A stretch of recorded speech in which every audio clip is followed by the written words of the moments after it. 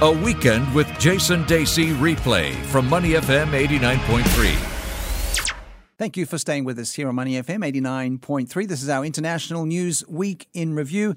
And for that, I'd like to welcome back to Money FM Mark Laudi, the CEO of Hong Bao Media, renowned, I guess I should say, journalist and broadcaster, been in the business a long time. Good to see you again, Mark. Too long. Good morning, Jason. All right, Mark, let's start with something that's you've been following closely because you have that German connection as well as Australia and Singapore. The European Council President Donald Tusk has recommended that the EU approve the Brexit deal at a summit. We heard about that in the news with the UK Prime Minister Theresa May arriving in Brussels yesterday ahead of the summit there. So this looks like a positive thing for the UK. This looks like a positive thing for the Brexiteers. Whether it's going to be good for the UK, of course, is yet to be seen. But let's take a step back. We still need to make sure, or rather Theresa May still needs to make sure, that she's actually going to get her Brexit plan through the House of Commons. And whether every MP and every Brexiteer has actually read the reputed 585-page report, of course, is another question. The EU can say whatever it wants. If it doesn't get through the House of Commons, we're still headed for either an off-the-cliff hard Brexit, or maybe, just maybe, somebody has some sense and says, actually, maybe we shouldn't go down this route at all. Well, 29th of March 2019 is when the UK is scheduled to leave the EU, but it's been a lot of potholes along the road for the UK, for Theresa May. She's been under incredible pressure. So what's ahead for her in the near future, and how important is this summit in Brussels?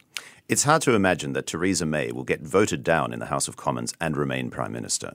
Clearly, there will be other people who will be agitating to step forward. And it just goes to show how flawed the process was from the beginning. There was no roadmap to really see, firstly, that the electorate was informed about what it is that they were voting for, or what was going to happen if things didn't turn out that way. And so, everybody seems to be putting on a brave face, but in actual fact, it is nothing short of a shambles. And the fact that Donald Tusk, even ahead of this agreement later today in Brussels, when he says things like, the best option would still be for the UK to stay, it suggests that that door might even be open and that they're willing to tear up that letter with the UK deciding that it was going to leave. Well, you have, you had German parents. You lived in Germany for a long time and you've been monitoring the German language media. What's the perspective from Germany about what the UK is doing and the process in general? They all think they're crazy. And you can probably tell that by my commentary too.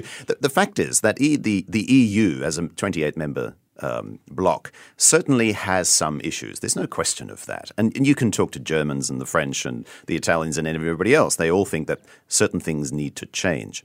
But leave is another story altogether. And once again, for the UK to dive head over heels into the unknown in this way, even if there are other states that might agitate to leave the EU, I can't imagine that they would have a referendum in much the same way and follow the UK down this cliff.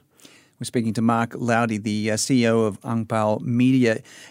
Let's say the UK does eventually, exit the EU and Brexit takes place. Are we likely to see much nationalism in other European states, do you think? Maybe there's going to be a trigger effect, a domino effect. There'll always be some people who look to the UK as an example for how might we do it here in the Netherlands or Portugal or wherever. But, the vast majority of people who look back on hundreds of years of European history, which has been racked by war several times every century, will be looking to the EU and saying, we don't really like the way that the folks in Brussels are telling us what to do, but to go back to how it was, even in 1913, 1914, before the First World War broke out. No, thank you. We'd much rather have our smartphones and cappuccinos. Now, you spoke about how badly the UK has done this as far as Brexit's concerned with no real roadmap. And we can relate this to the country where both of us grew up, Australia, where they had a push for a Republican movement in the 1990s, and that was shot down.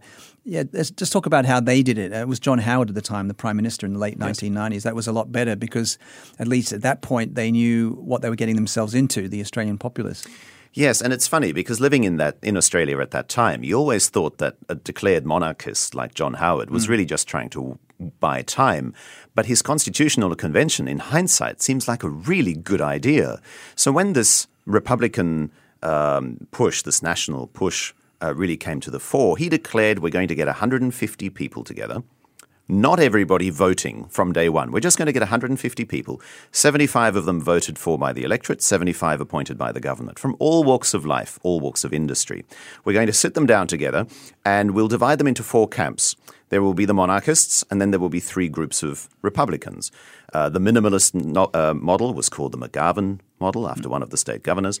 And the idea was then to thrash out not just should Australia become a republic, but which model should we adopt, which is precisely what the UK didn't do in its Brexit vote. It was just with a stay or go, right? Stay or go. And so that when the referendum actually then came around to vote on what this People's Convention had decided on, that was the 6th of November 1999, in case you're really interested. Sure enough, it failed. Because some of the Republicans voted against the models that were being put forward, such as the Prime Minister being able to dismiss the President. But at least people knew what they were voting for. And it was still fairly close. It was 55 to 45 in favor of keeping things as they are, a constitutional monarchy with a Governor-General being appointed by Her Majesty the Queen. So, once again, we can say that, okay, maybe John Howard was trying to buy time, divide and conquer. Much rather, give them many models and then it'll fail. Yeah. But certainly looking at Brexit now, you'd have to say that was a much better way to go. This is our International News Week in Review with Mark Laudi, renowned journalist. We're talking about Australia, where I just came from after a couple of weeks, and I was in my hometown of Sydney, Mark, and I was noticing how congested and infrastructure's really under stress at the moment. And it coincided with a report that Australia's population is projected to hit 42 million by the year 2066 and likely to reach 30 million around the end of the next decade, with Melbourne expected to overtake Sydney as Australia's biggest city within 20 years. And we see how packed the cities are in Australia. Well, excuse my cynicism, Jason, but I have to say, a country the size of Australia, it sounds fairly hollow when they complain about a population explosion. I'm not going to make many friends with this, but the fact is that Australia does not have a population problem. Australia has an urban sprawl problem, and while clearly not everybody wants to live in a high-rise building, you have to look at Australia's resources, natural resources, lack of water. Some people even argue Australia shouldn't even have an agriculture sector because it's so dry. So dry, yeah. And so in that sort of environment, to continue to let the cities expand because everybody wants a quarter-acre block and a little bungalow sitting on it, clearly that's not going to be sustainable. But I cannot see how the Australian population can be persuaded that they need to build up rather than out. So I suspect we're going to be hearing a lot more complaints about the population explosion for some time. Let's remind ourselves, Australia is an island continent, okay? It is about the same size as Brazil and Canada. Yet the population density at 3 per square kilometre is far behind, for example, China, 143 per square kilometre. And even if you add, a couple of 100,000 people, get over it, just find other ways to accommodate them. And maybe, decentralization. Maybe build more. Well, how about building up rather than out? Right. How about replacing road with rail? Remember, Australia was founded at a time that cars were already in abundance. So clearly that urban sprawl was helped by the fact that people could get around easily. And if what people should be saying isn't, in order to be sustainable, we should have fewer people. You should be saying, in order to be sustainable, we need to change the way that we live. Change the fact that we don't. Everybody, goes for a quarter-acre block and a little bungalow on it. Or go to Western Australia, where you spend a lot of time because there's lots of space there. Yes, and again, I get it. Nobody wants to necessarily live in Morawa, and if you don't know where that is, look it up on the map. I mean, it's clearly there are remote areas within Australia. Personally, having spent some time in Port Pirie, I would say it would be good for more Australians to move out of the cities. There is lots of space there. The only question, of course, is economic opportunity, which is another conversation altogether. But once again, when you read this report, like this population report that came out recently, and they talked about Australia having one of the highest growth rates, And then you look at the empirical numbers, and Australia's added 300,000 people. I mean, to the Asian ear, which is used to hearing about 550 million people in ASEAN and 1.3 billion in China, adding 300,000 people a year doesn't sound like a big deal. Can handle that. All right, let's switch our focus in our international news week in review with Mark Laudi to Taiwan. A couple of big stories coming out of Taiwan, which is of interest to a lot of Singaporeans. Taiwan rejecting same-sex marriages in a blow to the island's reputation as a bit of a trailblazer in this area. And also President Tsai Ing-wen quitting as leader of Taiwan's governing party after defeats in local elections.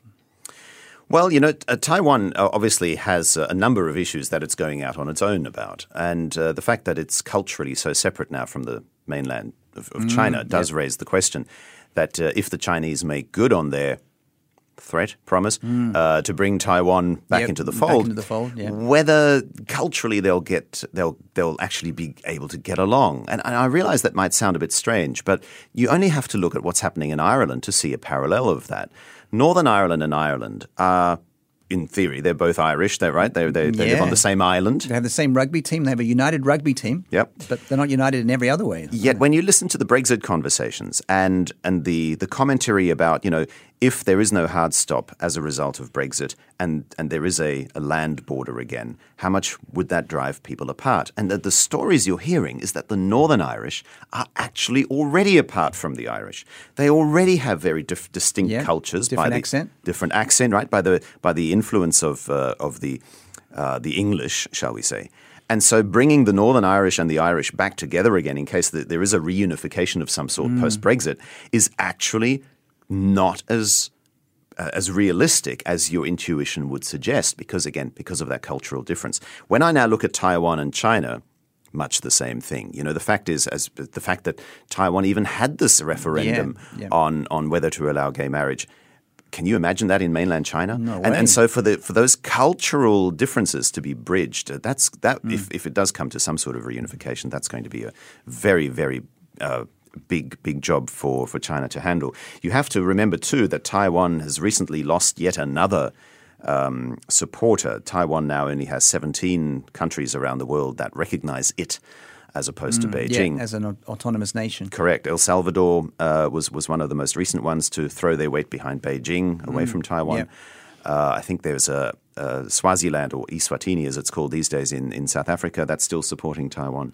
So Taiwan is in a difficult spot, and as important as gay marriage might be to some people, there are some much bigger trends at play that would suggest that this will barely register on the scale of history where Taiwan is concerned. Well, next on our International News Week in Review with Mark Laudi, let's talk about the U.S. It's the Thanksgiving weekend holiday in the U.S., Mark, and Donald Trump was tweeting about the cold weather and kind of a reference to climate change. But what about the report that unchecked climate change will cost U.S. hundreds of billions of dollars and damage human health and quality of life? And this was a U.S. government report.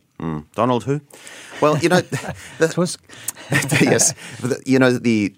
What I would be really curious to find out is what it is like now to be working at the EPA, the Environmental Protection Agency, or working anywhere in the U.S. government where you've had a president previously who might have had his faults but seemed to be a tad more reasonable about things, and now all of a sudden you have to change your tune in order to accommodate this guy who's kind of blown in with no political experience at all. What was his name again? Trump, something like that. It's the back of my mind. So, the fact is that it seems that there is a lot of rebellion going on at the civil service in the United States. By rebellion, I mean that people are saying, well, I have to kind of pay lip service to the new commander-in-chief, not so new anymore. But at the same time, we still have to speak truth to power. And I silently rejoice whenever I hear a report which offers a diversity of views, because it's very easy to slip into that mode where you think that all Americans are as crazy as Donald Trump is. And I hear there are a few who aren't. Yeah. It's good to get some sense, even if it is pushing back from a U.S. government report. Mark Laudi, many thanks for the moment. We're going to have more from him in a moment right here on Money FM 89.3. This has been our International News Week in Review.